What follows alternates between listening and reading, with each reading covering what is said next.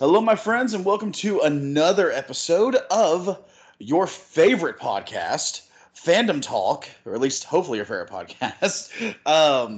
I know it has been a little bit since we have done a episode, but we appreciate your all's patience on that. We were busy reading Darth Bane, The Rule of Two, for the Star Wars EU or EU review. And yeah, this I it's kind of my fault that we were recording a little bit later than I intended, just because I ordered this and it did not come in until like 2 weeks later. So that was fun having to wait. So I do apologize for the lateness of the recording, but here we are. Um, yeah, Darth Bane Rule of Two. My goodness. And for the record, Rule of Two is the second book in the trilogy. So if you have not read the first book and if you have not listened to the first episode, then please go right back around and listen to the Path of Destruction episode featuring me and Al, and get yourself caught up, because we're gonna be referencing some stuff that I completely forgotten about from the first book until literally the last 20 pages, because a character shows up that I had written out of my head entirely. Um, but speaking of my wonderful co-host, um, Al Mattingly is here, who is also a wonderful member of the Fandom Correspondence and is my co-host here for the Star Wars EU review. Al, how we doing tonight, man? I'm doing great, Jacob. I'm ready to talk about the Rule of Two, ready to answer those deep, insidious questions we have to answer, like, Sure. what is the Rule of Two? Why is it so important? And the one that's weighing most heavily on my heart is Drew Karpyshyn okay as a man? That's the main question hammering in my head today. These are important questions to ask. They are. Yeah, this book is really interesting. Is he okay, Jacob? I don't think he is. I hope he is.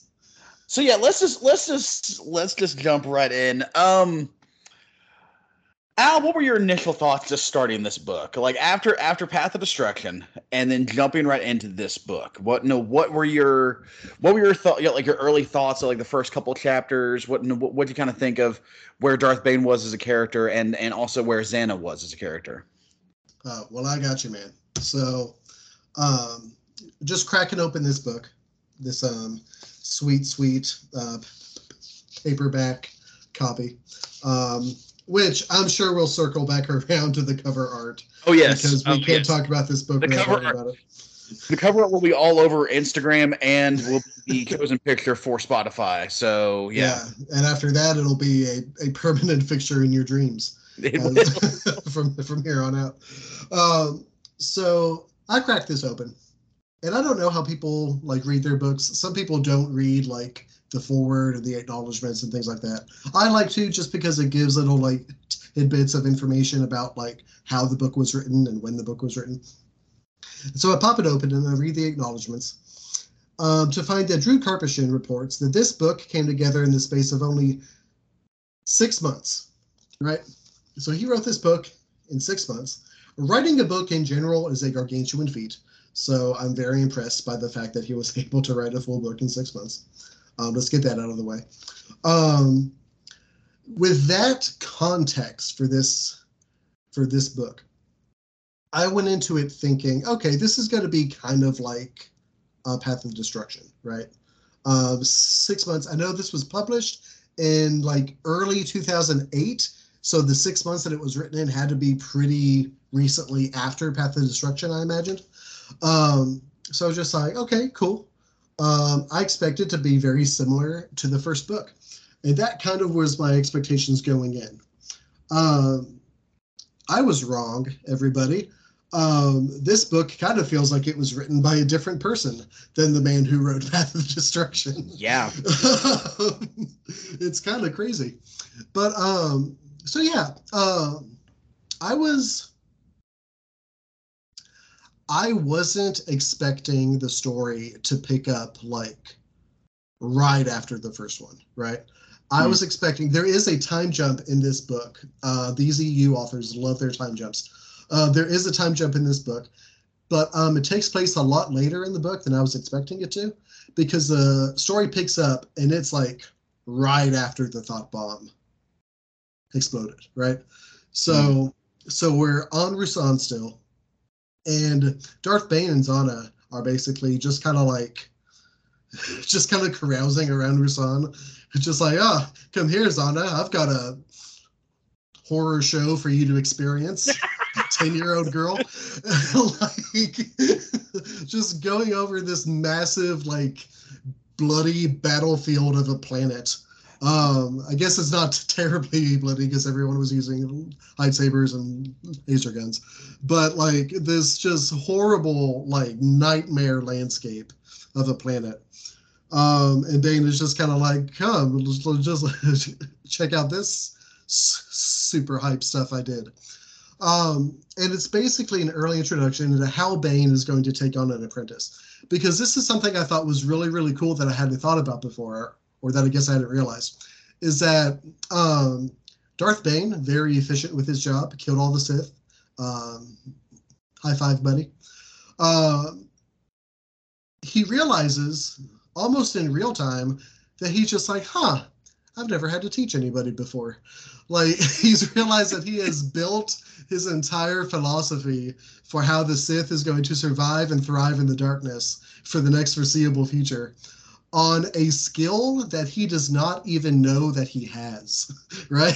So we kind of get to, like, realize that alongside him as it kind of sinks in of just like, I'm now responsible for this child who I'm not supposed to love, but I am supposed to keep alive. And I don't really know how to do this. So I thought that was kind of cool. I think it establishes that Zana is a just hardcore child, just really early on. That was kind of established at the end of the last book because, of course, Zana's discovered by a couple of Jedi, and she just like, bah! And just kind of like snaps their necks. Which, to be fair, if somebody killed my animal, I would also do that as well. So sure. No shade towards Zana at all. But like, Zana, like, if there is a character in, I'm sorry, I'll rephrase, because this way is going to make a lot more sense than whatever the hell I was about to say. If there is a horror film that is a direct parallel to a character in a Star Wars story, right? Okay, everybody, like, hanging with me right now? Mm-hmm. If there's a parallel of that exists, then Zana is the Omen. Because Zana is so naturally evil that it's disturbing, right? Yeah. Like, she takes to the dark side like a goat takes to just a patch of healthy ass grass. Like, she is just kind of like, killing people, inflicting pain, the weak should die, like social Darwinism. I'm down for it. She just like jumps on that train as quickly and as aptly as anybody ever has, to the point that Bane is just kind of like, oh, whoa, okay. Like, I like the energy, but yeah, you are really taking to this a lot more than I thought you would. This is interesting. Again, Bane kind of realizing that he may be a little bit out of his depth as far as like this new role he's had to take on as a master. But I think the early parts of the book set up Darth Bane and Zana. I think it sets them up really well.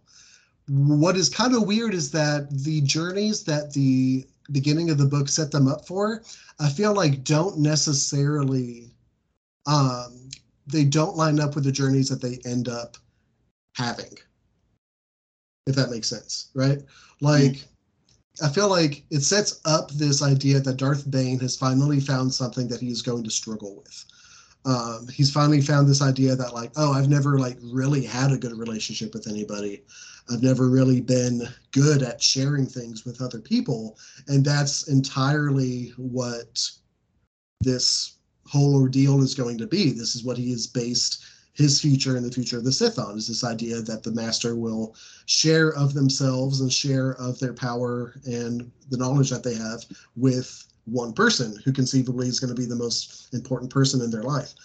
And it sets up Bane to just kind of be like, okay, I've never really done that before. So we're about to see Bane kind of struggle with something for real for the first time that we've been with this character. And with Zana, it feels like the beginning of this book sets her up to like really just be a natural adept to the dark side, and just being like a total sponge and just being like, yes, like I want this and I want this power and I need to absorb whatever Bane can teach me like this. And it kind of sets you up to think, okay, this is going to be a really interesting relationship, because you have the dynamic of someone who isn't sure how to share of himself because he's never had to before, and his counterpart in Zana of being someone who's been deprived of everything and is so hungry and is so determined to grow in power and to take whatever she can get from Bane. And I thought that was the journey that this book is kind of setting them up on, but I feel like that's not really what we end up with, though. What about you? Is it about the same, or do you think it was a better setup than that? How did you feel about it? So I agree. To me, when I first started reading this book, my immediate thought was, oh, okay, we're gonna get Zana's training and Zana's teaching as a Sith. Because the end of Path of Destruction, you kind of get the idea, like you get the idea that, you know, she is someone who killed, she killed those other two guys who came in and, like you said, killed they're called bouncers, aren't they? Right, the bouncers, yeah. Yeah, little bouncers, and they were friends of hers, and but you also kind of get the idea that it's kind of the sense of she's kind of acting without really knowing what she's doing.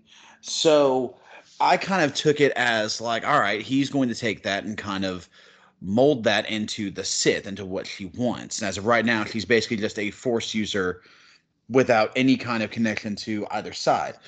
Yeah. What changes is the moment that the book starts, Xana kind of she reminds me of like the memes about certain cats, in the sense of like the cats that are just like super evil, and they're like, yes, kill them. Okay, because that's kind of what Xana is. For the record, all the cats we have are precious angels and would never do anything like this. But the mindset of just like very quickly, like when he comes across those mercenaries very early on in the book, and he kills most of them but then leaves a few alive, he's like, why didn't you kill all of them? And like Karpyshyn goes out of his way to say that like he's more so confused than anything, but at the same time you also have to ask the question, why does this 9-year-old want to see all these people murdered so savagely and so quickly? So no, you're absolutely correct with the like he is very quickly on the side of evil, which like I don't know, it almost I almost didn't like that aspect of her character because of how quickly she does go that route, especially because it really doesn't, for me it kind of hurts her story later whenever, or really it hurts Daravit's story later whenever he's like Rain, which is what was her nickname when she was a child. He's like, Rain, this isn't you, this isn't who you are. And like we have no reason to believe otherwise. Exactly. Like the times that we've seen her, because in the book she doesn't show up until what, 4 chapters from the ending? Even that, I think. Even that, yeah. I think I think the first time we see Rain is in like the epilogue of the story. I think it's Okay, I so think it's the very end of the book. where she kills those two guys, and like once again, we just at that point we like you said we have no reason to believe otherwise, to believe that she is anything but that.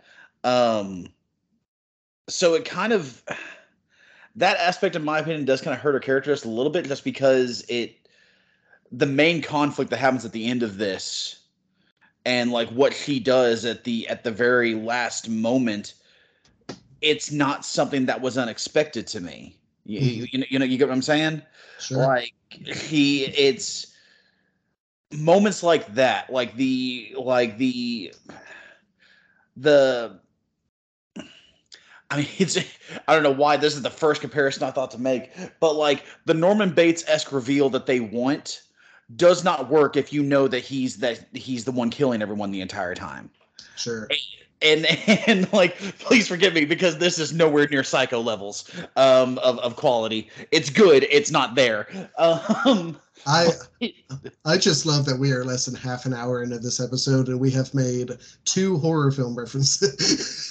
well, we're October's coming up, man. I'm getting excited, you know. October's coming up, it's going to be Exactly. spooky.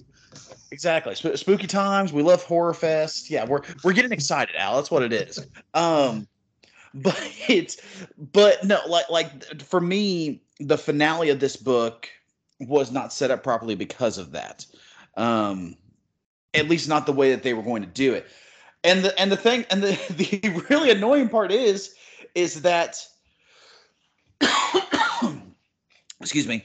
The really annoying part is that if they had ended like 2 chapters sooner, I would have liked this. I would have liked that ending a lot better. Um, because I mean, and of course, we'll get into it because Lord knows we've got. That is one thing I do like about this is they introduce a lot of characters, and it's not just Darth Bane. It's there's a lot of people to go through. Yeah. Um, And there aren't a ton of them we need to worry about by the end of it. that is true. But I do like that for this. It really kind of fleshes out the story, and like you said, knowing that it was done in like 6 months is actually pretty damn impressive. Um, but no, so yeah, Xana was just kind of that part was kind of an issue for me. Like I said, I liked kind of how I kind of like the idea of Darth Bane dealing with someone so evil that he has to keep them in check, and that's kind of what I thought it was going to go with, and then and it does for a little bit, but then like the last half of the book really really solidifies the aspect of Daravit or Tomcat or whatever you want to call him is trying to save Xana, and that doesn't really work quite as well. Um but Bane as a character in this book, which he is, um he does kind of take a back seat a little bit, because Bane's arc in this is very odd, because I know in the last episode I compared him to like asking if Rey is a Mary Sue, then is Darth Bane also a Mary Sue, which I hate the phrase anyways, but that's kind of what I was getting from the first one. Um, in this one, I've realized it's not so much that he's a Mary Sue, it's that he has so much main character energy that he can do the stupidest shit and somehow still get it out alive. Um, because I'm skipping ahead just a little bit, but so he finds the note from his from Lord Khan, the leader of the Brotherhood of Darkness. All right, and it tells Yes. him to go.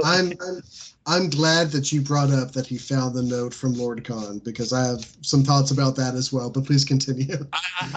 I have thoughts about them entirely because so he finds the note about Freedon Nad's holocron, which I know we're tossing out some names here, guys. So Freedon Nad was one of the earliest Sith. Exar Kun was not considered an actual Sith; he was considered a Dark Jedi. I know that semantics are an issue there. I get Ooh. that. What one day in the future, we are going to get into a discussion of Dark Jedi versus Sith, and I may not ever be as mad as I will be on the podcast on that day. For the record, it's going to be a very one-sided podcast because I agree with you on that. I'm just telling you that by all technical reference, I think Freedon Nat is considered the first like major Sith, if I remember correctly. And I could be wrong, and feel free to correct me on that. But I know one of the big things about it is he was the one who perfected the idea of using Sith holocrons, which is Bane's entire arc after this. His entire arc in this story is basically, I like holocrons. I want my own holocron. Why can't I have a holocron? Please give me holocron now. It's basically Charlie's speech as a mayor. Yeah. It's always he wants to have his own little manifesto. He does. No, that's all it is. He wants his own manifesto, and he wants to create that legacy and everything. And I get that, but here's what I don't understand, and it's why it's so weird, because for the first, like, I'd say 60 pages until you get there, I do not understand what Darth Bane is doing at any point in time. He's just kind of moving through the world and moving through the galaxy and doing random stuff. Because like you said, he just now found his first apprentice. He should be wanting to train her in more things, which I get the whole, if you can get to Onderon in 10 days, then that's your first mission. I get that. I do. But at the same time, I also don't know what his end goal is. Say what you will about Plagueis, but I know that his end goal is, I want to figure out how to live forever, and I want to destroy the Jedi. And I know that Bane also wants to destroy the Jedi, but you never get anything beyond just me want to destroy Jedi. That's what it is, which I don't mind that. But we talked about this in the last episode, Al, where Thrawn trilogy and Darth Bane trilogy were the two things that everyone always suggests when it comes to Star Wars, non-canon Star Wars books, correct? Yeah, it's just that. And with Thrawn, at the very least, I understand where Thrawn's goals lie, or for the most part, because I know he wants to reinvigorate the Empire. He wants to rule. He wants to create a galaxy of order out of the chaos that the last, like, however many years has been. All right, you get that within the first, like, 2 chapters with Thrawn. With this, all I get is me want destroy Jedi, which once again is not a problem. But I was really expecting more from this trilogy, which once again we haven't read the third one yet. We could get more, but in this one, I was worried about halfway through this book. I was like, am I going to end this trilogy just saying that I don't like Darth Bane as a character, except for the fact that apparently he is the hottest man in the galaxy? He is. And don't you forget it. Because he stands 2 meters tall, has chiseled muscles in his face. Homie has muscles in his visible muscles in his face. Which, for the record, we are quoting directly from the book. Like, this is not. I love it. The hottest thing to Drew Karpyshyn, and respect, but the hottest thing to Drew Karpyshyn is a Sith Lord, and yes. I have come to discover that goes to any and all genders. So, like, he is the true originator of Sith Lord Summer. He is, yes.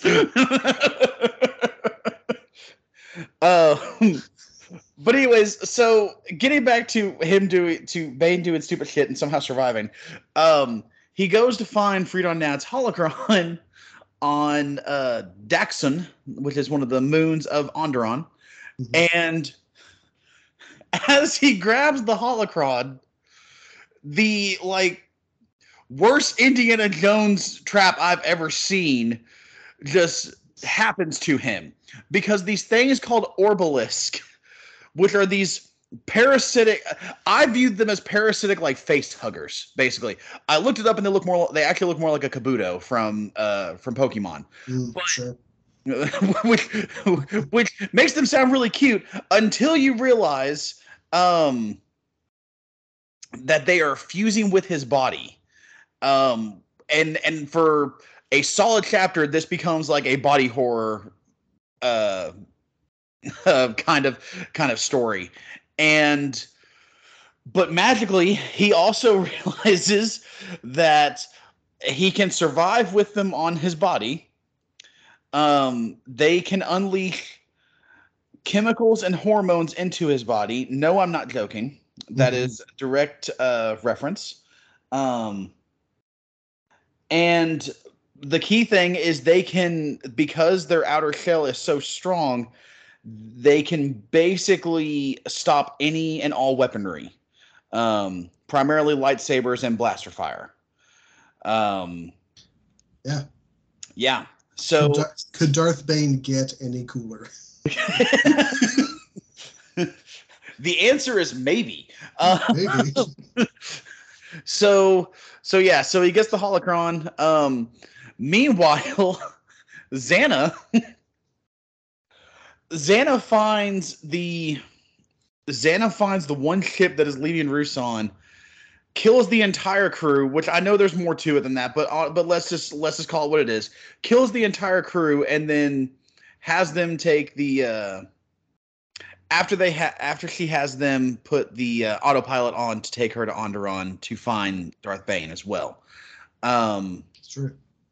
By the time, I need everyone to realize that by the time Xana turns 12, she has already killed more people than Bane does in this entire book. It's incredible. I'm just realizing that. It's incredible. She's scarily efficient at taking people's lives. Yeah, you are correct. Also, we skipped over a part, because before they go to Onderon, they go to where the thought bomb was. On Ruusan, which the thought bomb is the thing that killed a bunch of people that were force sensitive, which we're going to get to more because I really want to talk about that with Johan's arc, which and apparently the thought bomb is just still there. Yes. It is, because the way that I read that is the thought bomb took all of their souls, decimated their bodies, and then trapped them all inside the bomb itself. Cool. I think that's awesome. I just wasn't expecting it to just be like hanging out. Like, that's not really what I was expecting.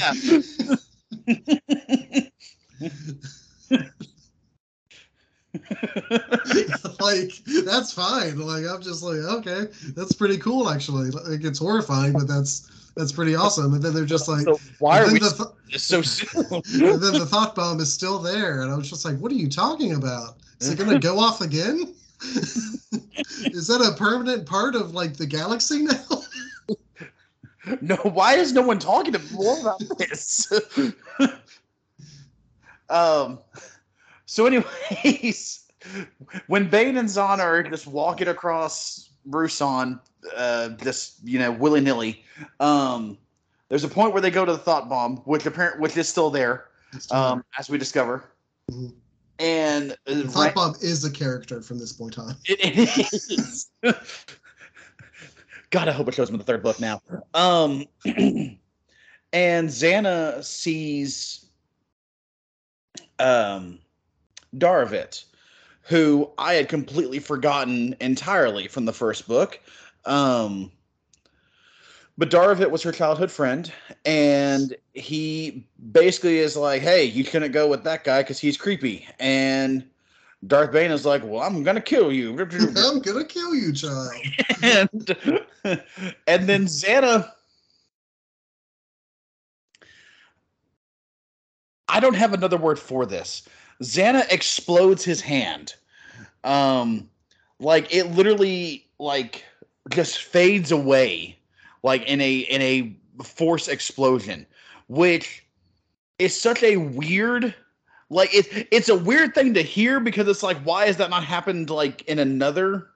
Like, I was about to say, it's one of those things where I'm just like, okay, she better do that same thing again by the end of the third book, because that feels very useful. exactly. Like, considering your primary enemy is someone who fights with a sword. take away their sword hand. Like they keep talking about how powerful the Force is with them. Presumably because, you know, since I don't know, it doesn't say this in the book, or at least if it does, I missed it. But like my assumption is, I was like, okay, well, the dark side has nowhere else to go except for these two primarily. So obviously they're going to be super powerful. So I don't mind that he is that powerful, but in fact, I actually kind of like that. But at the same time, I was just like, that is one of the most brutal things I have heard in a while. If he's just holding a lightsaber, the next thing you know, his hand explodes. Like, yeah, because and that right there, just immediately, I was like, oh, okay, Xana's not screwing around. And then when she when she sabotages the ship that takes her to Onderon, um, she kills the entire crew except for one of the children that's on board, which, God, what a sentence. And the kid looks at her and goes, "I'm just a kid like you." And she goes, "I'm not a kid," shoots him, and then presumably looks at the camera and goes, "I'm a Sith." And then, like, you know, music swells or something, you know, and it just, yeah, it's the exact same thing I pointed out to you about Path of Destruction. That honestly really good scene where Darth Bane finally decides to like abandon the Academy and abandon the Sith Brotherhood, and someone tries to stop him and just like, Lord Bane, please, and he pushes him off. And if he had just left, that scene would have been great. And then he ruins it by saying, "I go by Darth Bane now." It's just kind of like, man, you had a potentially really cool scene there that like was just shattered by one line of dialogue. It happened here. Like, it's just like, "I'm just a kid like you," and Zano could just say, "I'm not a kid," and shoots him, and that's it. And you're just like, wow, that was a really like heavy scene that just happened. But then instead she just like says to the general wind, just kind of like, "I'm a Sith." It was just like, who is this for, Zana? Like, what are you doing? At this point now, I am hoping that like the third book does have at least one moment where it's basically the Office, like talking heads, pretty much, or Parks and Rec, you know, where they basically look at the camera and have to say something. That's my hope. I really hope that the third book ends with Bane going, "So what are we? Some kind of dynasty of evil?" Be really good. That is my hope. Yes. Yes. All right, so before we do the time jump, oh boy, oh boy, before we do the time jump, let's talk about Johan just a little bit. So let's talk about Johan. And in fact, Al, tell us a little bit about Johan. Man, I'm happy to talk about him because we won't have to talk about him for very long. We won't. So Johan is the Jedi Padawan who previously served in Hoth's army. To be specific, he was actually General Hoth's own Jedi Padawan, so that's pretty cool. So Johan had been there on Rasan for like pretty much the entirety of the conflict. So think about a 19-year-old with just like the 1,000-yard stare of a Vietnam veteran. He'd been on Rasan the entire time. He had gone at Hoth's command, because he had originally volunteered to go into the cave with Hoth, but Hoth was just like, "No, go." And so he went off. He went off planet. When the thought bomb went off, And now we have this young man who, man, he's trying, Jacob. Like, I know you don't, I know you don't like him very much, at least in this part of the story. And like, he is like very annoying, but he's trying, man. He is convinced that the Sith are like not eradicated, which is honestly a point to him, because even if we did not have like the background knowledge that like Darth Bane and Zana were like off doing a bunch of Sith stuff, even if we didn't have the background knowledge of that, it kind of shook me that nobody else in the Jedi thought that there were any Sith that possibly survived. Yeah. They were very convinced about that. And I know that there were like some politics at play with that as well. But it struck me as a little bit odd when he was just like, hey, I found these eyewitnesses. They're saying that there was a Sith Lord that attacked them, from that planet that had like a ton of Sith Lords on it. I think we should at least investigate this. And General Farfalla from the last book is just kind of like, I don't think there are any Sith Lords at all. I'm not going to do any of that. And Johan is just kind of like, are you sure? Like, are you super positive that there aren't? And Farfalla is just like, why are you so angry? And Johan is just like, I'm not sure that I am, but okay.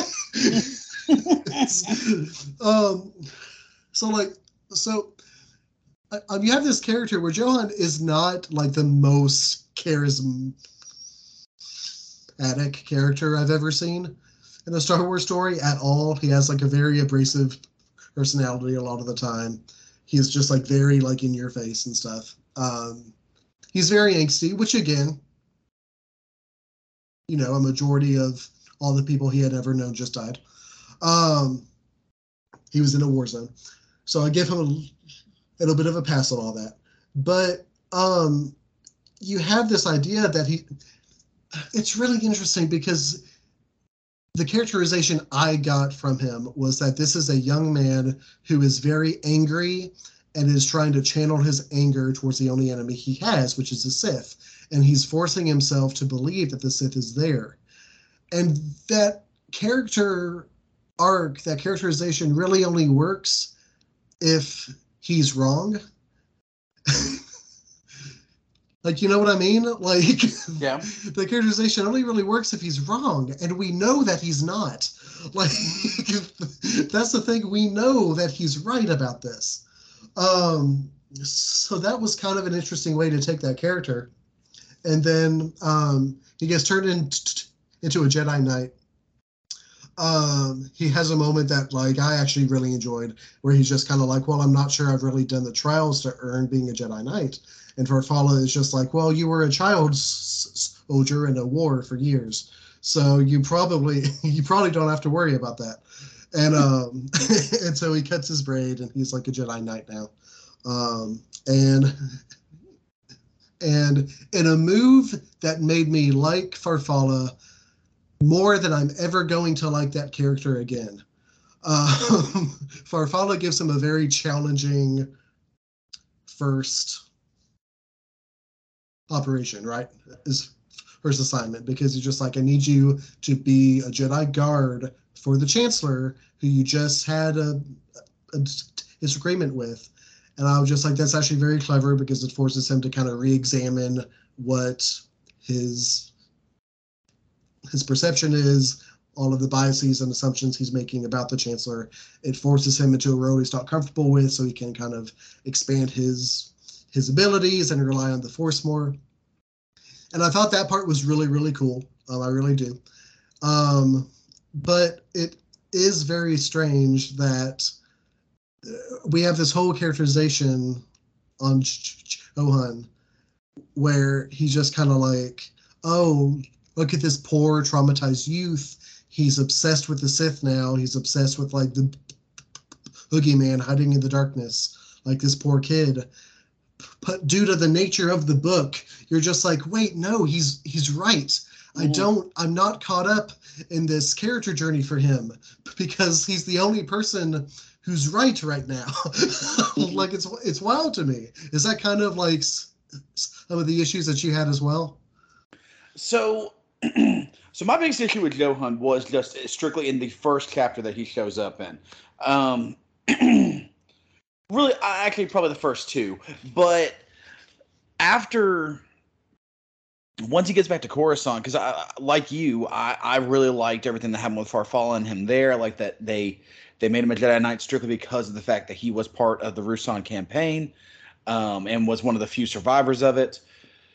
Um, and I liked him pretty much the rest of the book. My biggest issue just was in the first one, because it didn't make this part clear to me. Did he not know what the thought bomb was?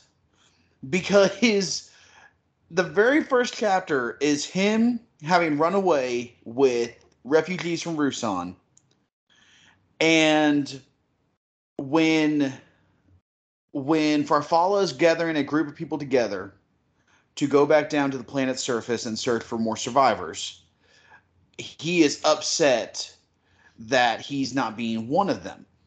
And Farfalla basically tells him, he's like, look, the people I'm choosing are the ones who are not force sensitive because, the thought bomb killed everyone, in a horrific matter, in a horrific way.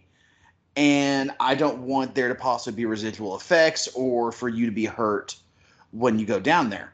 Um, and then he proceeds to just be like, you know what?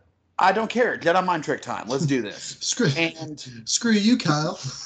yeah, exactly. Yeah. And then goes down to the surface and then so on and so forth, which I. The thing is that it's funny because I messaged you that I didn't like him during the first and second chapter. And then by the time he gets to Coruscant, you have at least two things that make me more interested in him as a character, because one, you're right, he is the um, sticking with the horror movie themes, especially with Ooh, following Darth Bane. Um, he is okay. the Professor Loomis. Good lord. Ah, gotcha.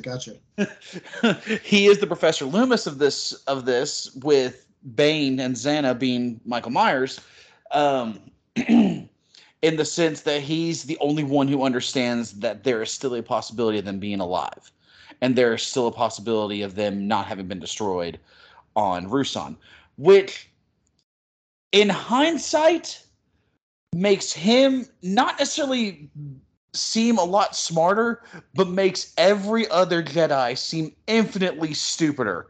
Um, because, like, even the prequel trilogy Jedi, once you get to like Mace and Yoda and everybody, at the very least you can make the statement, oh, well, you know, Rusan happened 1,000 years ago. Like well, it's surely all the Sith are wiped out. There's no way.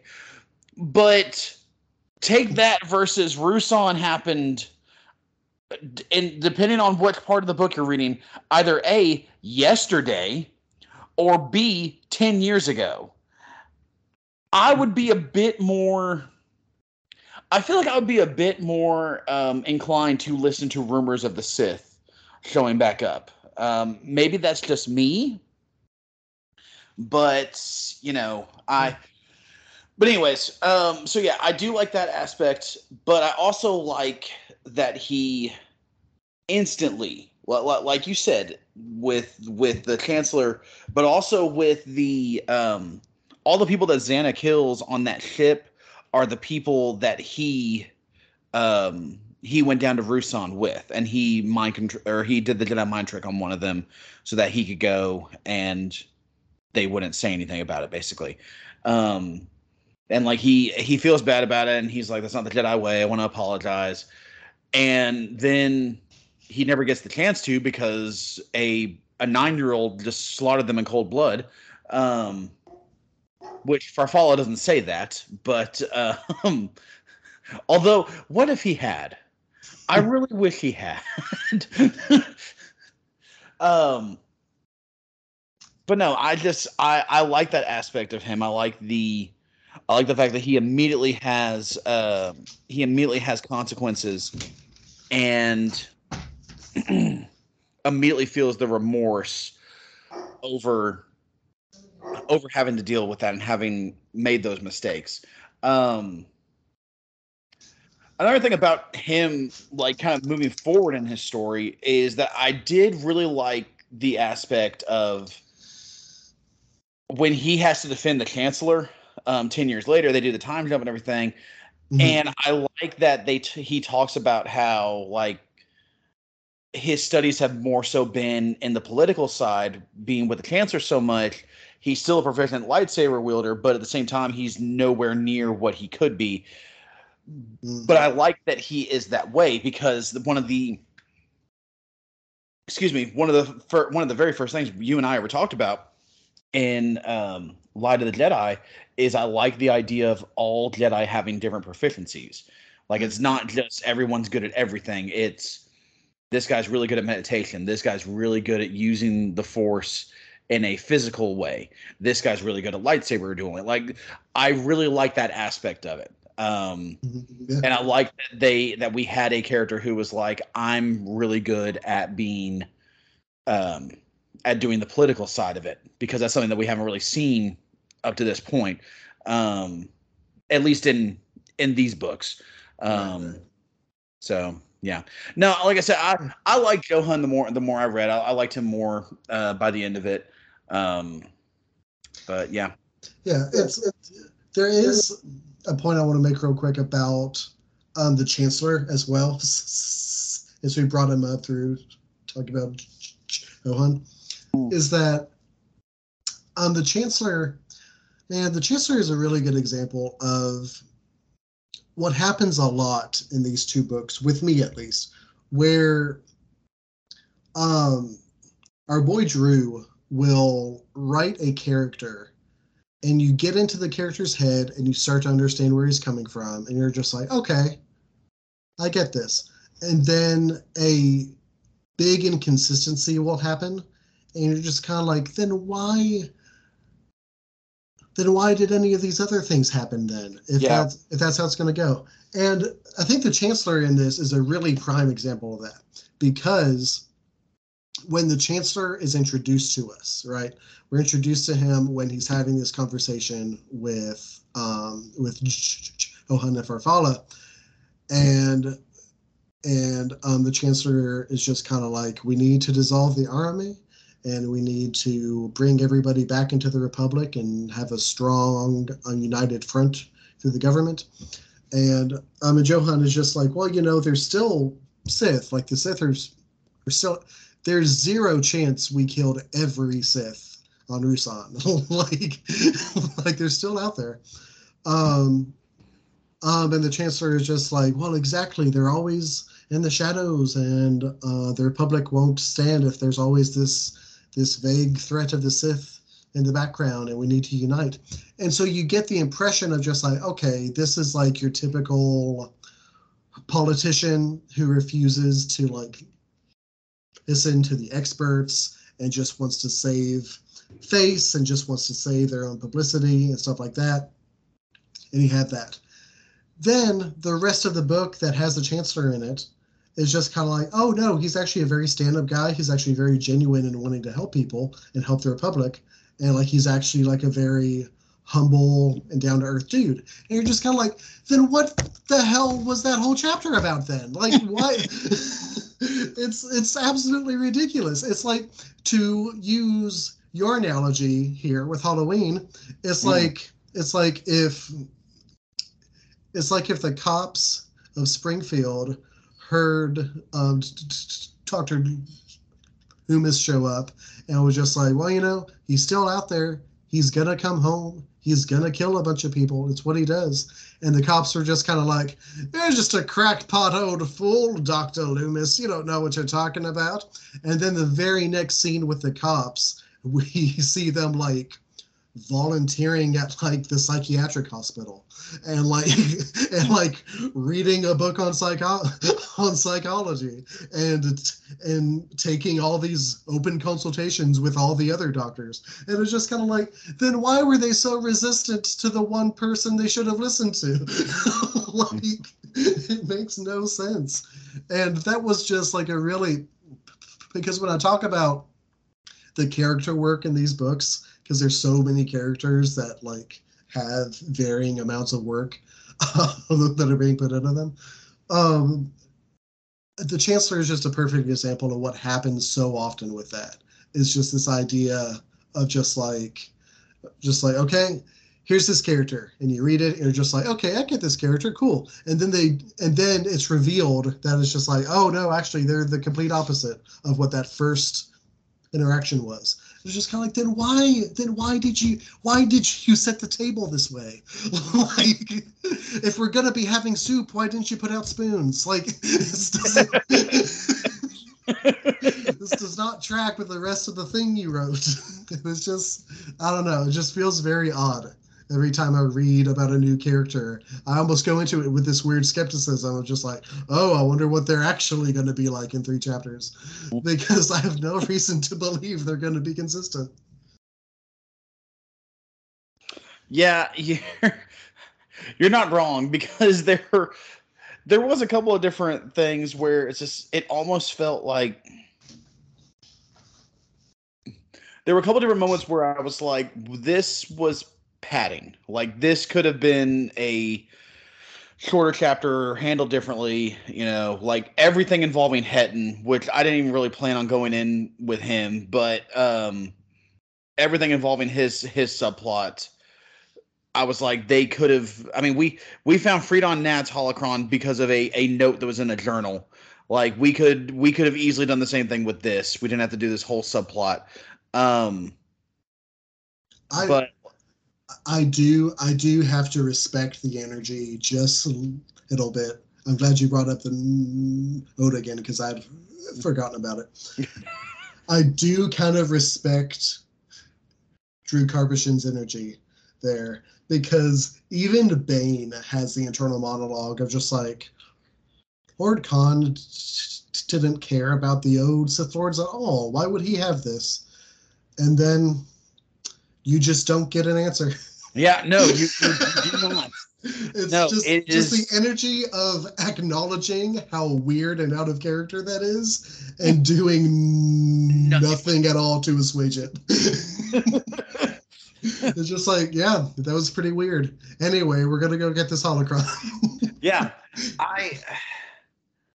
I feel like that happened, like things like that happened a couple of different times, where like something interesting happened, and I was like, why can't we focus more on that? And it's not to say, I feel like I need to clarify, basically an hour in, but I feel like I need to clarify, I did like this book more than Path of Destruction, personally. Mm-hmm. I don't know if Al feels the same way, but I personally did like this one better than the first one. I don't know if that's going to change or not with the third one. I'm hoping they just gradually just keep getting better. But at the same time, like, you're not wrong, because for a couple of reasons. One, like, forgive me, maybe I'm being the weird one, because they talk about the archives of the Sith Academy. Are they? I know this is gonna be a weird question. Are they actual books, or are they like holotapes, like the Jedi archives? Because if they're actual books, then that's fine. But there was a point when he picks up the note where I was like, oh, actual like pen and paper or blood or however he writes it, because it's all red. And my thought process was like, oh, this must have been really important, because he wanted to keep it secret, and he wanted to keep it for himself, because not a whole lot of people use pen and paper in this. Mm-hmm. And so that was weird, but then we never come back to that, like, at all. Even to the point where, until he gets the Orbalisk stuck on him, he keeps seeing Lord Khan and Quotus. Is that how we're saying his name? I Or Cordis? think Or last time we said Cordis. Cordis. Okay. Yeah. All right. So we keep seeing visions of Lord Khan and Cordis, which I was like, oh, okay. He's or they're like their spirits are trying to find immortality. Okay, so that's interesting. So then once again, my entire thought process was that this is going to go into the Sith hunt for immortality because the entire point of Plagueis and Palpatine and what their main goal is, and what the main goal of all the Sith is, at least in certain books and certain stories, is that while the Jedi do have the living force with the light side, the dark side does not have an answer for that. So basically, if you are a dark side user, you're just bleh, you're done. Okay, so it makes sense that Sith would be like, well, we want to find a way to live forever because we don't want to go bleh. So, and for the record, that's my best way of describing that. It's pretty good. It's pretty good. Thank you. So I kept assuming, I was like, oh, so at this part, they're going to. So I kept assuming, I was like, at this part, we're going to shift into Bane's hunt for immortality, which will then lead down the line of Sith all the way to Plagueis and then Palpatine, where that's where the discussion of we want to always be here. We want to have the Sith eternity, basically. But instead we don't get that. And I don't know. It was just yeah. I wouldn't be surprised if we get that in the last book. Maybe. Especially with how this one ends. Sure. I wouldn't be surprised if that's kind of the tone that changes.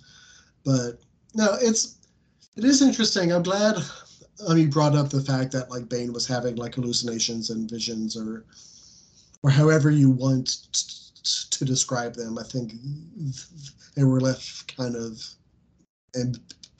ambiguous on purpose. But like there is, I gotta say, I do kind of like the aspect of the book where Darth Bane kind of like doesn't really know what to do with himself, because like it's kind of accurate to real life as far as his place in Star Wars goes, right? Because Darth Bane in Star Wars canon is known as he is the Sith Lord who destroyed the Sith Empire and established the rule of two, right? And so you have this situation where he's got 3 books, right? The thing that he's known for is done in 1 book. Yeah. And so it kind of fits the context of like where it's just kind of a thing of just like, well, Bane, you destroyed all the Sith, you've established the rule of 2, you found a really strong apprentice you can teach. What are you going to do now? And Darth Bane is just kind of like, I don't really know. Like, I don't know. I kind of got that vibe from him in a lot of his chapters where, he's going around and he's just kind of like, well, I'll go investigate this and grab this holocron. And it's just like, well, okay, I've got the orbalisks now. And like, that seems like an improvement. So I guess I'll bang with that. And then, I found this other holocron and now I want to kind of build my own. And like, I'm kind of starting to lose my mind, but like, it's not that big of a deal. It's fine. And you do kind of get the vibe that his arc in this book is very much that, he had this massive dream, this massive vision of power of I'm going to destroy the Sith and establish 2 so that we can be powerful and we can survive and perpetuate that way. And he's in the unique position of having done exactly what he set out to do. And now he's just kind of aimless. He kind of lacks any real goals that he wants to do. And I think that's why we start to see him gain kind of a focus on building a holocron And like, there's almost a question of just like, well, Bane, even if you build a holocron that works, what are you going to talk about? Because everything you've done was already established by other Sith Lords. So what are you really going to do? You're known for establishing the rule of two, but you weren't even really the first one to think of it. True. And so it's kind of, I don't know. I found it kind of interesting. Like, you kind of get the feeling that like this Dark Lord of the Sith is like having like a midlife crisis because he's done everything he set out to do, and now he has an apprentice who's obviously very powerful. Bane says early on, "You are probably going to overtake me one day," and so now he's in the weird Sith Lord position of just being like, "Well, now I don't really know what to do with myself." I don't know. I kind of enjoyed that part of him. It was refreshing to see what happens when you do have a character who is so powerful, has all the answers, overcomes all of these huge gargantuan tasks, and then is just kind of left of just like, well, what do I do now? I don't know. I kind of enjoy that part of his character in this book. Yeah, I definitely.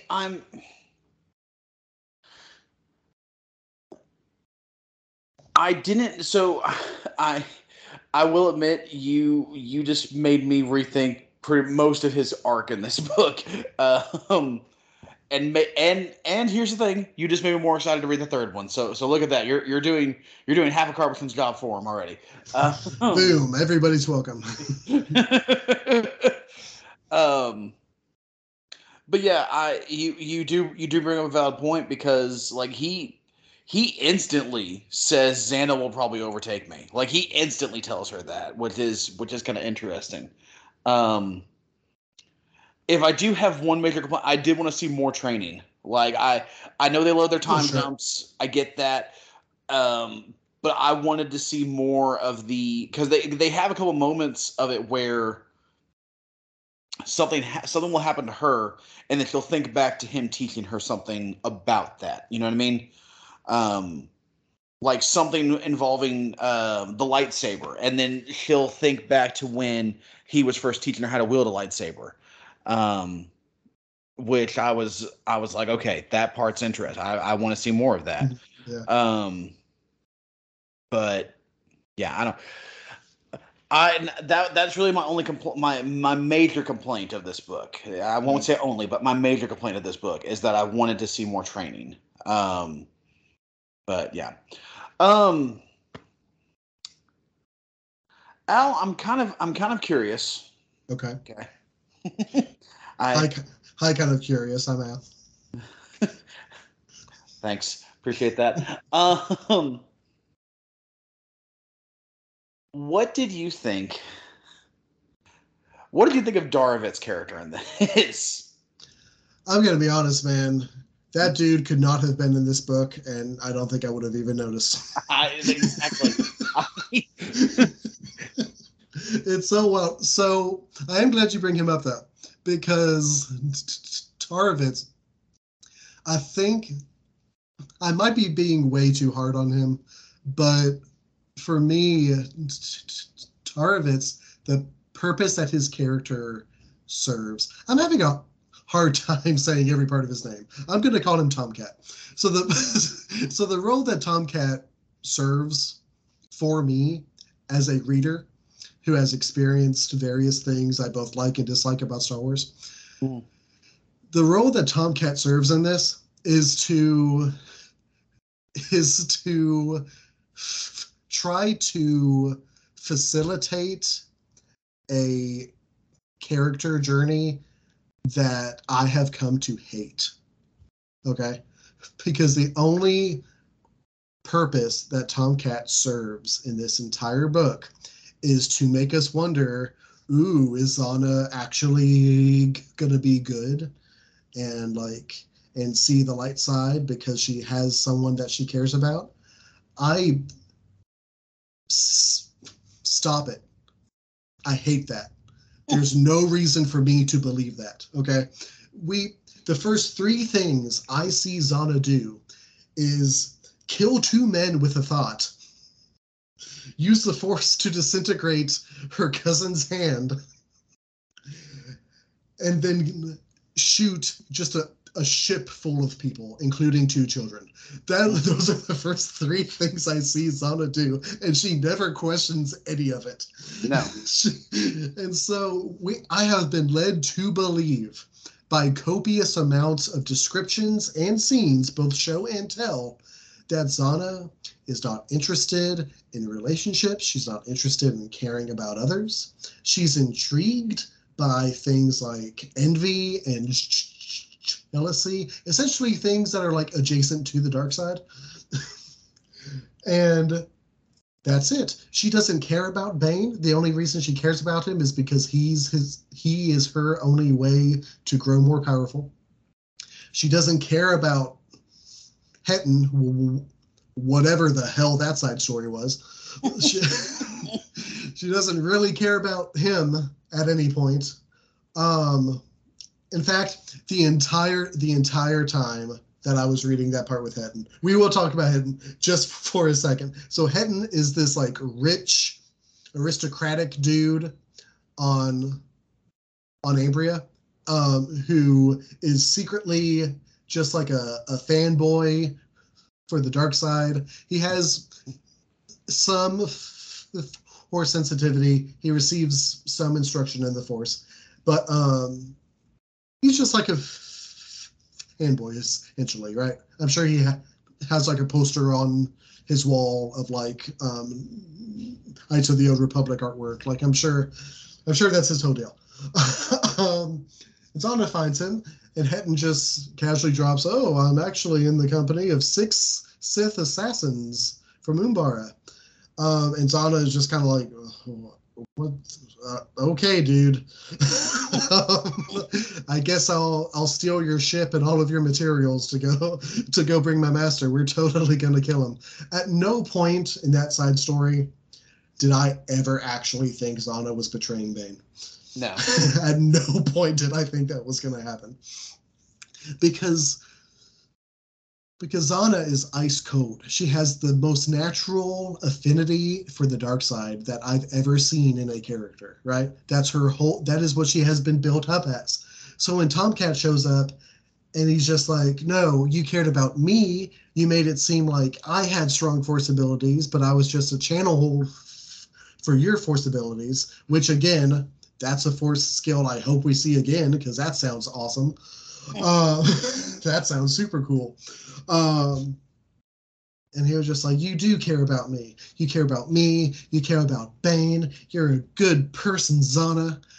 And it's just kind of like, oh my God. At some point, all the writers out there, at some point, you have to be okay with allowing your villains to just be bad. Yeah. Okay. At some point, I get the appeal of anti-heroes. I get the appeal of like interesting backstories and like gray morality and stuff like that. At some point, if you have a villain, especially a villain that you have built up as being super evil, you have to be okay with just allowing your villain to be a villain. The only purpose Tomcat serves in my mind throughout this book is trying to force us to second guess the completely obvious characterization that has been built up throughout the book, right? And it gave me, it gave me flashbacks to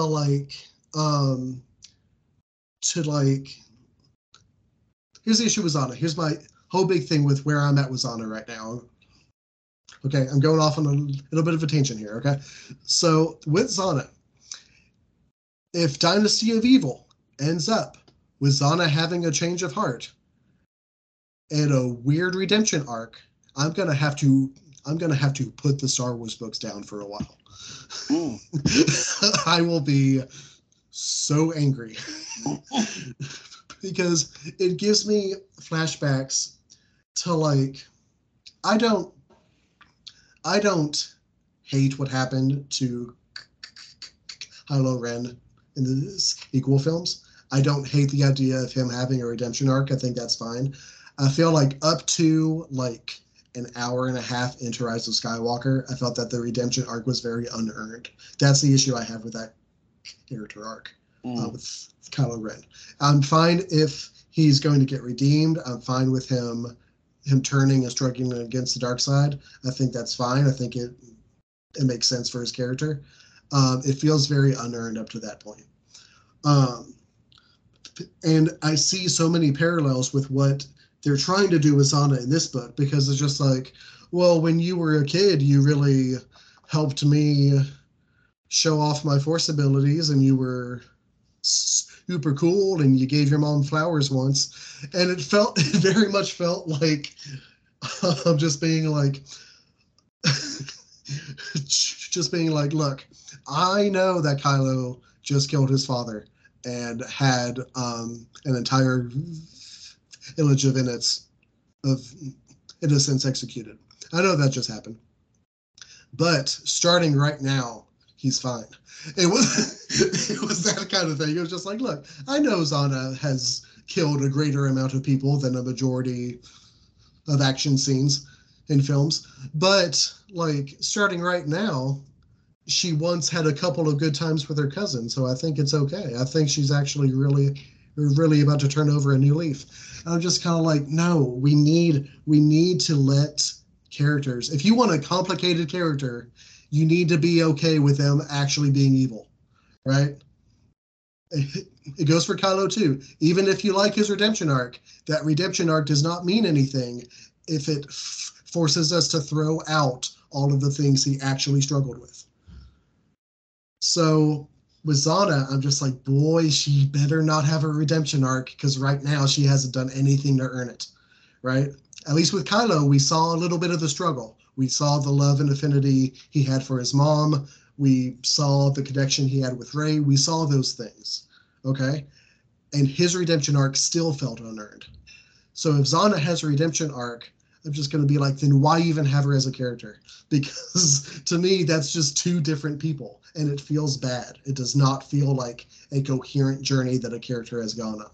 So no, I didn't care for Tomcat's character, because to me, that's the entire role he served, was to make me wonder, ooh, oh boy, I wonder if they're gonna just ollie ollie tolly me and just be like, woohoo, nope, we got you. She's actually good. And I will hate that if that happens. Yeah, no, you basically hit the nail on the head for pretty much everything I thought about him as a character. Um, because yeah, I just it's funny because it's funny you bring up redemption arcs, and it's funny you bring up the possibility of Xana having one, which I'm with you. I hope she doesn't, because if we're and I hope Bane doesn't randomly, because like I love the idea of redemption arcs. I do. Okay, I love the idea of, I know everyone always goes on about, well, Kylo Ren had a redemption arc, Vader had a redemption arc. Redemption arcs is part of Star Wars. Okay, it is, but at the same time, like you said, sometimes it is okay to just let your villain just be a villain, and to just do bad things so that the hero has something to fight against. Like, you can make them interesting, make them have a backstory, make them even be compelling, and be like, this is why they're a villain. And I with Xana, though, it's almost like she was born to be this way, which I don't necessarily know. I mean, of course, then you get into the psychology aspects and the ideologies of can someone truly be born evil, and I don't really believe that. But the thing is that we're in Star Wars, like, crazy things can happen. So yes, it is, in my opinion, it is okay to write a character that, if at 9 years old she's gunning down people in a ship, and she's, like you said, disintegrating her cousin's hand, then yeah, I think, all right, so man, I really am doing the horror movie references. Anyways, she's little Damien. Okay, that's fine. We can roll with that, you know. and so I completely agree with you. I'm hoping that remains the same. Um, of course, we know that one of the two of them will have to die by the end of the series, but to carry on the legacy of the dark side. Um, so either Bane finds a way to best her, or he actually does get more powerful than him. I don't know which one's going to happen, but yeah, that's where we're going. But all right, so so last thing before we get to our two major questions, Sure. because I have said I like this one better than the first one. Um, Knowing that it was written in 6 months is impressive to say the very least. Even for Star Wars, because I know that moves quick, but man, um, Al, I'm curious. Do you? I do say that often, don't I? Do you? Did you like Carpenter's writing better in this one or in the first one? I think, well, I think the writing, as far as like the like physical prose of it, Mm. think it's about comparable between the two. I don't really see a whole lot of differences there. He does. One thing about Karpyshyn's writing is that he does a whole lot of internal stuff. He has stretches and paragraphs where there won't be any spoken dialogue at all, but just the person's internal thoughts will just be like continuously going and going and going. I don't think that's a bad thing. I think it does kind of play into the tendency he has, which I talked about on the last episode, which he does tend to tell rather than show a lot of things. But as far as the prose, I think it's about comparable. I was struck by the difference in content. Way more than anything else. I was struck by the fact that, we just came from Path of Destruction, which I made a point of saying, it starts as like a war story and then it jumps into like this prolonged, almost like slice of life high school anime of Bane at the Dark Temple. And it's that for like 250 pages.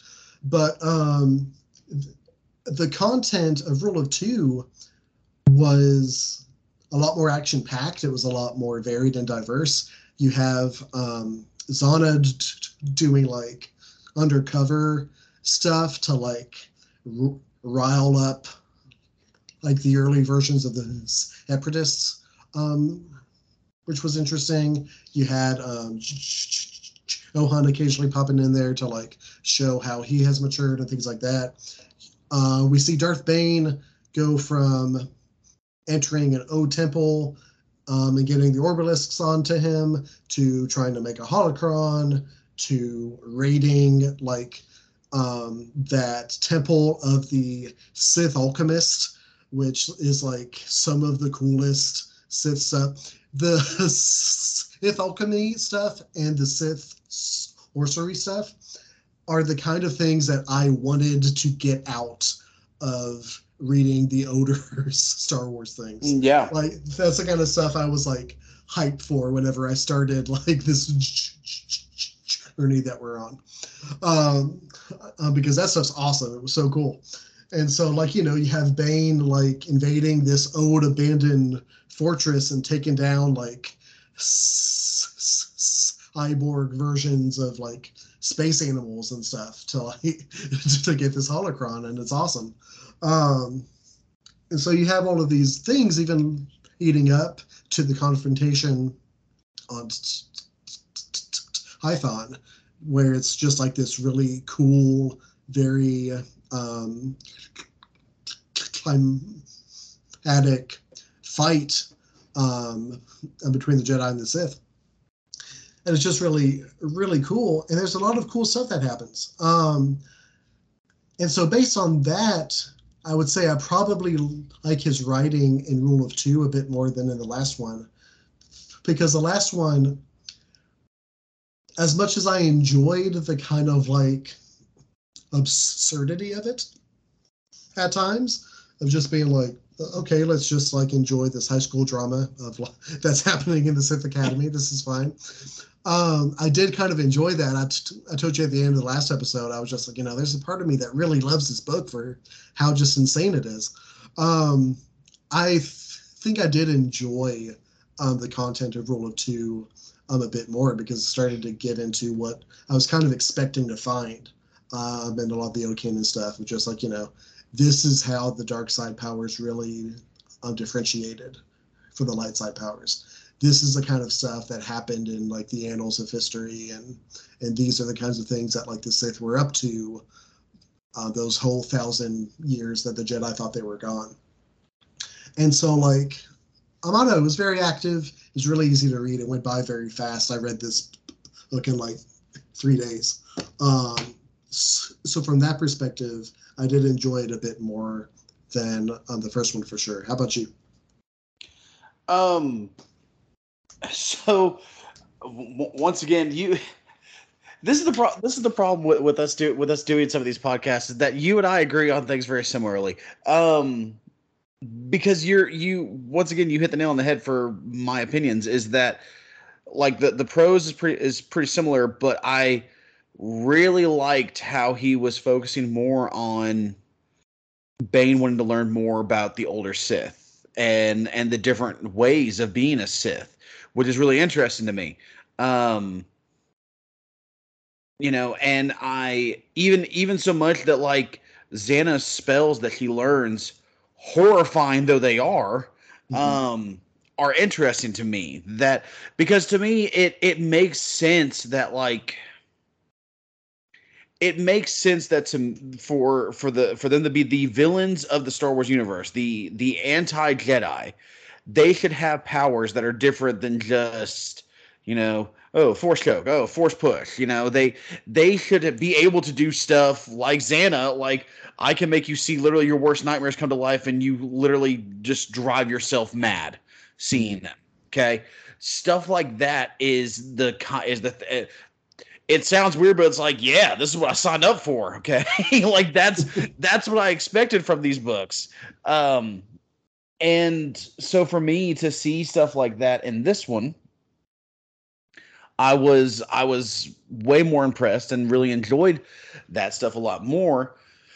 But it was annoying because they would address something and start something and then immediately move on to something else. And it was almost to the point where it's like, well, if you're going to start that, then don't like just like make sure to finish it. Because like when they first get to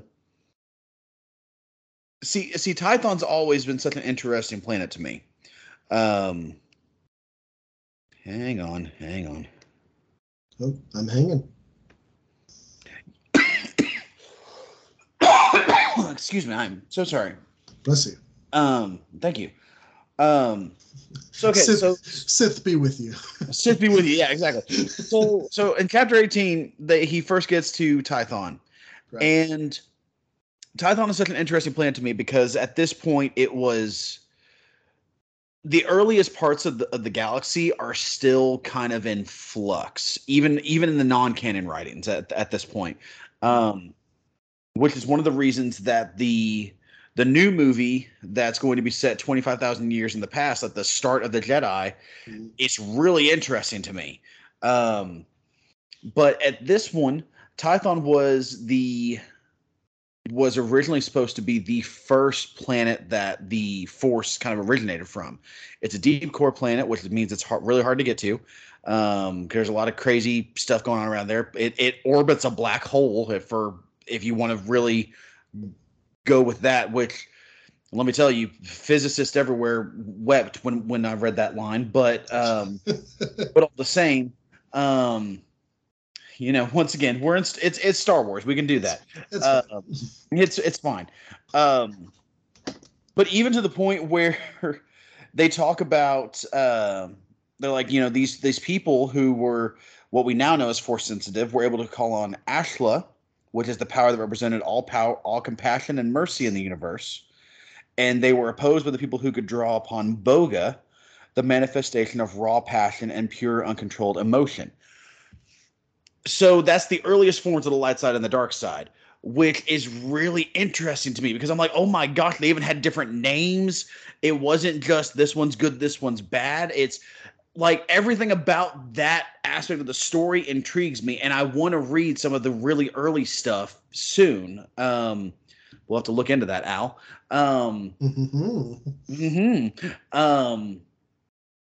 But I was so intrigued by stuff like that. But then that is a 2 paragraphs, because then he talks a little bit about it, but then that's 2 paragraphs. That's it. And I want an entire book series about that personally, or at the very least, the new. Oh my gosh, who's directing that one? I don't know. Whoever's directing the old Republic, like the very first Republic kind of Star Wars movie. So yeah, so I was with you where it was like there were things I liked more, but then at the same time it was kind of similar with the writing and everything, which wasn't bad in the first one. Karpyshyn, for all the crap we're giving him, because at the very least I know I am. He is a good writer, and he is doing a good job with this one. And we will see if he can stick that landing on the third one. Just as a heads up, the most recent reports is that Dawn of the Jedi is being directed by James Mangold. That's yes, okay, because he just directed the new Indiana Jones. Yeah, okay, I remember that now, because everyone was like, "Oh, he's got 2 Lucasfilm films under his belt now," and I don't know why I imagine people saying it like that, but they did. Exactly. Wow. Okay.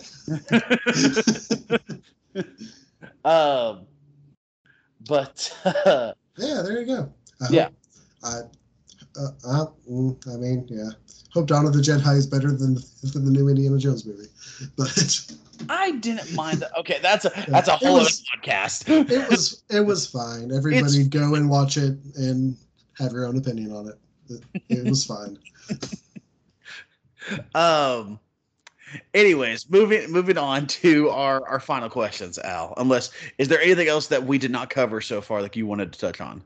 I wanted to ensure that we talked about the part where Bane fights a bunch of cybernetic space animals. Oh my gosh, I completely forgot. Cool. Okay. I brought that up. Yeah, no, it's okay. I brought that up because like when the introduction to it is perfect too, because he goes and he is just like, this was the former fortress of a Sith alchemist. And I was reading it, I was just like, Sith alchemy, what does that mean? Is that like weird potions and poisons, or like new like ways to like use the energy in a kyber crystal or something like that? I thought it was like, oh, it's like a Sith Lord with like a chemistry set. And then you go into it and it's just like, no, it means we shoved robot parts into animals. And I was just like, that's okay, that's still pretty cool. That's all right. That's fine. This is horrifying, but at the same time, this is still pretty damn cool. Yeah, no, so oh my god, I'm so glad you brought that up. Because that also solidifies once again, Darth Bane is an idiot who just happens to be very, very strong with the Force. Because I love that there's a point. He walks in the middle of this giant room, just full of these beasts, all staring at this holocron. And there's even a point where he says, I wonder what will happen if I grab this. Will they then worship me as their leader, or will they try to maul me to death for taking what their sacred treasure? And then he's just like, I'm gonna pick it up and see what happens.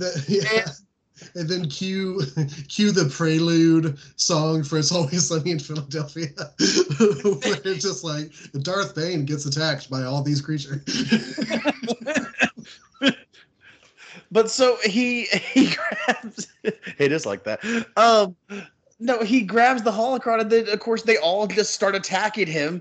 And like of course you got the Orbalists, so they're doing their thing. They're they're pumping him full of the good juices and the hormones and all that, which the good dark side juice. The good old dark side juice, yeah. And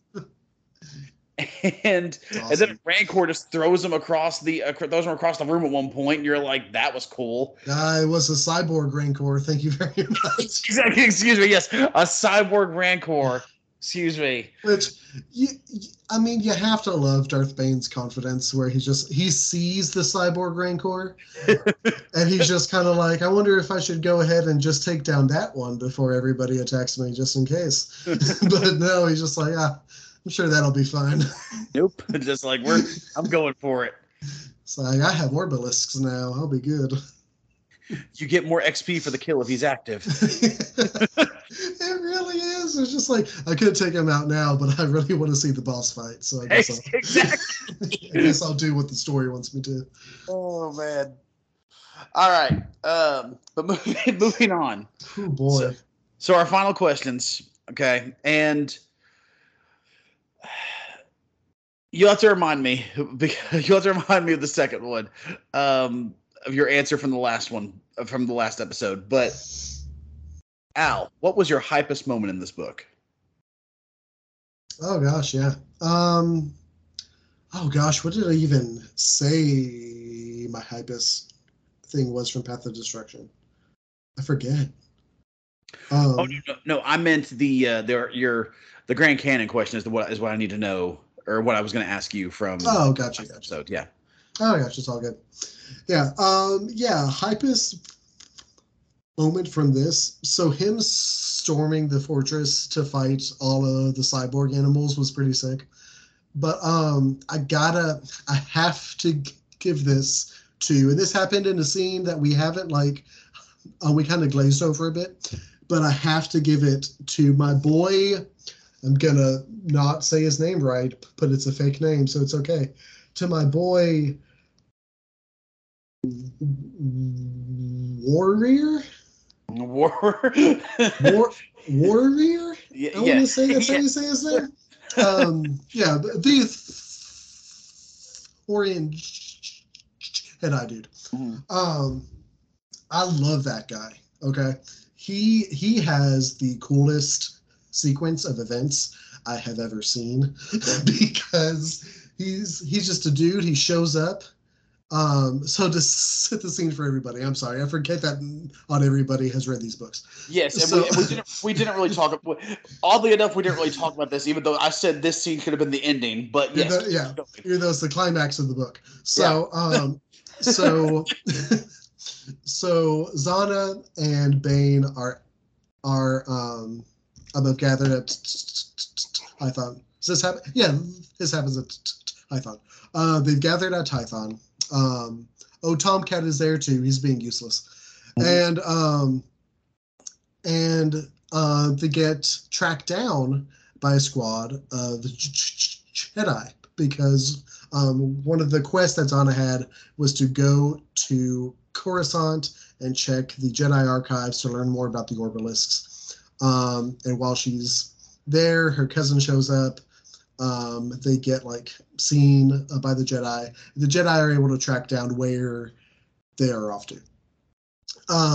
So a team of 5 Jedi track down Zana and Bane. It's Harfala. It's Johan, who probably shouldn't have been on this ride, but that's okay. For Frollo and Johan, it's and Akani, I believe her name is Aster Raxka, I think, or something. It's a weird, but yes. Gotcha. So and Akani, his name's Raxka, who her whole thing is she has forsaken all of the force power side of being a Jedi and just devoted herself to being the best lightsaber fighter in the galaxy, which is super cool. It's her Padawan, who's now a Jedi Knight, who's known for being very powerful as a duelist as well. I forget his name, I'll be honest with you.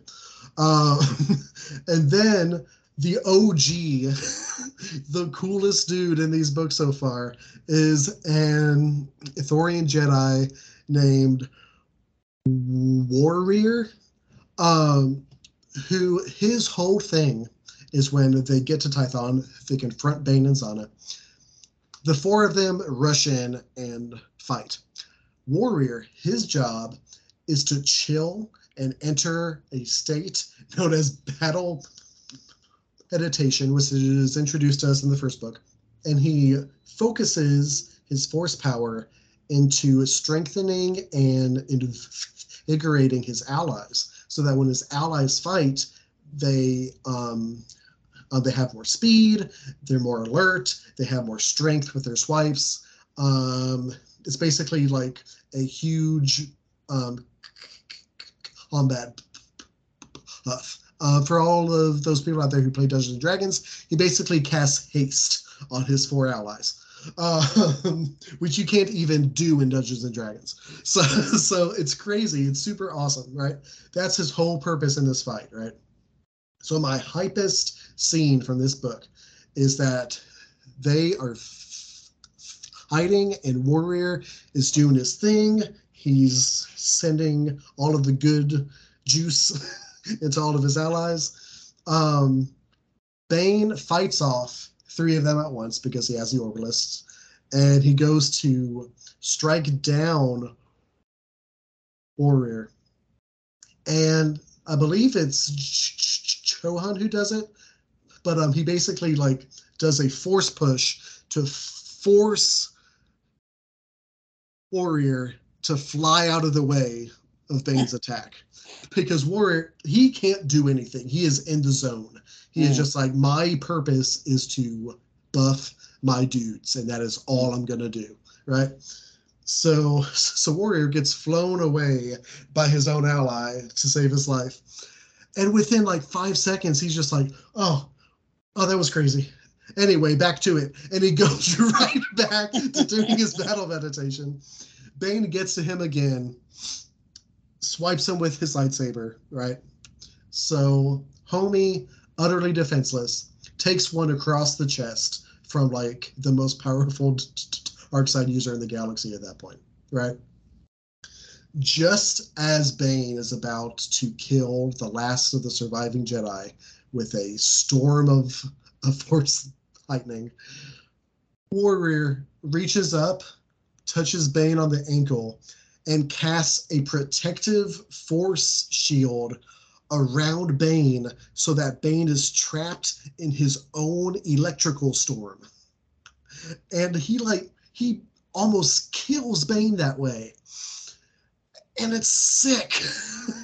It's so cool because this whole time you're waiting for like, oh, they have like the best, flashiest swordsman in the galaxy to fight, and they have the great war hero Farfalla. He's gonna do cool stuff, and the one that almost aces Darth Bane is this Ithorian who doesn't even like do combat. He's a support character, and he just like reaches up. He sees Bane about to like unleash this storm of death and destruction, and he's just like, nah fam, and just captures him in his own storm. And it's so cool. I was like about to like cheer for Warrior, and I was just like, yeah, Warrior, get it. You're amazing. Yeah, that's my hypest thing. It's just like the casual like, oh, I just got stabbed by like the most strong Sith in the galaxy. I'm gonna just reach up and touch him a little bit, and just shut him down. It was so cool. That part made all the other frustrations I had with this book like totally worth it. It was so cool. Well, I mean, naturally, every Ithorian Jedi is kind of steals the show because it's so true. Yeah, because Roran Korov does the same thing, and which, man, they love their R's, don't they? Roran Korov does the same thing in the Tartakovsky Clone Wars, as we have discussed before. And yes, Warrer does it here as well. But yeah, yeah, that's definitely a solid pick. That's definitely a great one. For me, I mean, same way like when we were talking about the Rising Storm, the High Republic book. There's a point. fairly early on in the book, where Bane tricks this, or uses the Force to trick this giant, like dragon-esque beast, like this, or really more like a giant bat-esque beast. Honestly, like having looked up the pictures of them from some of the older Tales of the Jedi comics, um, on Daxon, to literally fly from the moon of Daxon to the planet of Onderon, which are directly next to each other, which is so cool and so Yeah, implausible. it's crazy. Yeah, He just traverses the vacuum of space. exactly. It does but not make any sense. but after that, then he also uses that same beast to take out this entire grouping of beast riders from Onderon, which once again is still a throwback to the first time you see Freedon Nad in the Tales of the Jedi stories. Yeah. Um, It get and it gives it gives a very interesting like way to like view Bane's character in a way, because it's just like, he's like the sum of Sith. He's like this big evil guy, and then it's just like, and we're going to show how evil he is by killing a bunch of like human traffickers. Is that what they were doing? basically, yeah, they're not great. Like it's not a it's kind of a situation where you're just like, I don't really care who wins at this point, because no one's really good at this point. Um, but yeah, but yeah, that whole sequence where he's just flying around, just there's something about like basically dragon riders, for lack of a better term. There's something about that aspect of just them flying around with giant swords and taking people out that just I will always enjoy, no matter what else is going on. Yeah. Um, I so mean, yeah, that is my hypest moment. Um, everybody, hot takes here on Star Wars EU or EU review. Dragon riders are pretty cool. exactly. People who ride dragons are inherently pretty neat. So there you go. Um, so the last question, and I'm going to frame it in a different way, I'm ready. because I was like, I mean, we're reading a trilogy. We're reading 3 books in a row, and if I remember correctly, you and I both said that the first one is basically just fine, and it's not necessarily part of our grand canon in the sense of like someone needs to read it immediately. Okay, if I remember correctly. Right. Um, Right. so here's how I'm going to frame this instead. Did this book change your mind to where this book is worth them reading the first one to get here? I've got a very appropriate answer to that question, actually, Jacob. That I think says a lot more about this book than it does about Path of Destruction. Or possibly the other way around. I don't know. I'll let you decide. I don't think you need to read the first book in order to read and appreciate this one. Because this book repeatedly, it tells you what happened. I don't think anything that happened inherently in the first book really like was awesome enough to like really demand that you like read that account firsthand. That isn't to like completely downplay Path of Destruction, because there are some very cool things that happen in it. But yeah, I don't really think you have to. I feel like if someone asked me, hey, Al, should I read the Darth Bane trilogy? I'm not sure, because I don't have a lot of time to read, but I'm really interested in Bane and his character. I feel like I could have like a quick like 5-minute talk with them to catch them up on what happened in Path of Destruction, and have them set up to fully appreciate what happens in the Rule of Two. So I'm going to say that it's interesting. This is a really unique situation, because this might be the first time I've ever read a trilogy of books. And I read like a fair amount, but like the first time I've read a trilogy of books where I would almost say that the second one in the trilogy is like the best point to jump onto. Mm. Which sounds really weird, but I really think it is because I would say, yeah, man, here's like a general idea of what happened in the first one. Read Rule of Two first and see if you're really into it. And if you really care to know what happens beforehand and how all that goes down, then you can go ahead and try the first one if you want to.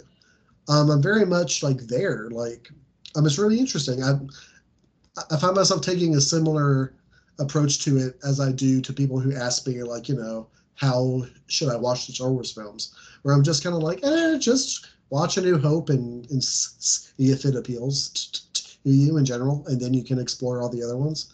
Because I'm very much just like, yeah, like the Rule of Two, it has flaws and it has some cool stuff. Just go ahead and try it and see if you're into it. So yeah, that's kind of where I am with it. If that answers your question, I'm not sure I did. No, it absolutely did. Because the funniest part of this, and I was going to bring this up, um, my dear brother Josh Hardesty, the wise sage, The as many of you Wise may know, Sage, um, the man has with the read magic hands, the what? the man with the magic hands. Oh, okay. That's what I. That's what I call him. That's That's what he. just what I call him. Anyways, Subscribe to our Patreon and you can find out why. no, you can't. But still subscribe to the Patreon. Oh goodness. He has read Rule of Two, but he has not read Path of Destruction. Ooh, Yeah. So it actually, your answer fits pretty well, actually. well, there you go. Yeah, and I would say that like I would say something similar, personally, for my Grand Canyon because it's like it's depending on what else we read after this. I think it will probably be the. I mean, of course, depending on what how the third one is, I think it will probably be like my pinnacle of like this is what the Sith are. So if you want to know more about the Sith, this is what you need to read. But at the same time, I don't. Which it might just be me not liking the Sith as much as everyone else does. But I do not like this nearly as much as like the High Republic or even the Thrawn trilogy or anything else like that right now. Um, Yeah. so I don't know. We still got one more in the books, if you will. Hey, it is in an interesting place where um, I kind of feel like the third book is going to like make or break the trilogy as a whole for me. I really need to see where Zana lands. I really need to see where Bane goes after his brush with death. Like I need to see where these characters go. And if they go to a good place or even like a neutral place, honestly, then I'll just be like, okay, cool, this is fine. Like this is a fine trilogy of books to read if you're interested in Old Republic stuff. But like if it goes bad, I'll be pretty hard pressed to like really refer anyone to the Bane trilogy, with the exception of like a good bit of stuff in the Rule of Two. It feels like one of those episode guides to watch the Clone Wars if you don't want to watch all of it. Like, yeah. If that makes sense, where it's just kind of like, yeah, man, if you want to go through like the old canon of stuff and like, but you don't want to read everything, like, there's the Darth Bane trilogy, but like really, probably just the Rule of Two is like the pit stop you need to make. Like that's the one you should like watch, so to say. Um, yeah, it's really interesting because I think I'm yet to read a Star Wars trilogy of books where I would say that about any of the others. I would not say that about the Thrawn trilogy. I wouldn't say that about the Jedi Academy trilogy or like the new Thrawn stuff or like any of the High Republic stuff. I wouldn't say that about any of those. So it's really kind of a unique place that this kind of occupies right now. Yeah, I'm kind of in the same boat. Like I'm excited to read Dynasty of Evil, but I'm also kind of I know the God, this is gonna sound awful. I'm ready to go to the next thing. Like I know that sounds rude, but like that's just kind of how I feel. Like Wrap it up, everybody. Let's go. wrap it up. Let's get this going. Like. Yeah. Well, But I have good news. Dynasty of Evil is only like 275 pages, okay, so it'll go pretty quick. But yeah, there is one thing I want to say about the trilogy, but I am going to save it until we actually read the last one and dish things out. But I'm intrigued. yeah, it's an interesting place we find ourselves in here Yep. in the here smack dab in the Sith Lord Summer. Sith Lord Summer. Lord knows it's hot enough. My goodness. Lord knows. Lord and Darth knows. They just call me Darth Bane now. God, that line is gonna haunt my dreams. If somehow these episodes get to Drew Karpyshyn, like, I'm sorry, man. I'm sure you're a really nice guy. I'm sure you're a good dude. But, like, bro, oh, man. Some of those lines really kill your momentum, brother. Oh, goodness. All right, my friends. Well, with that is going to wrap it up for us this evening. We will be covering Dynasty of Evil next. If you all are still following along and or want to follow along. Ooh. We also have some great things coming out for the rest of the year. As previously mentioned, we do have Horror Fest coming up. So if there's any particular horror movies that you guys are interested in, please let us know. We'd be happy to talk about them and maybe see if we can add them to either this year's schedule or maybe even next year's. Thinking ahead. Holler at us. Yes, please do. Yeah, thank you all so much for tuning in. And as always, remember that fandom is for everyone. You guys have a good night.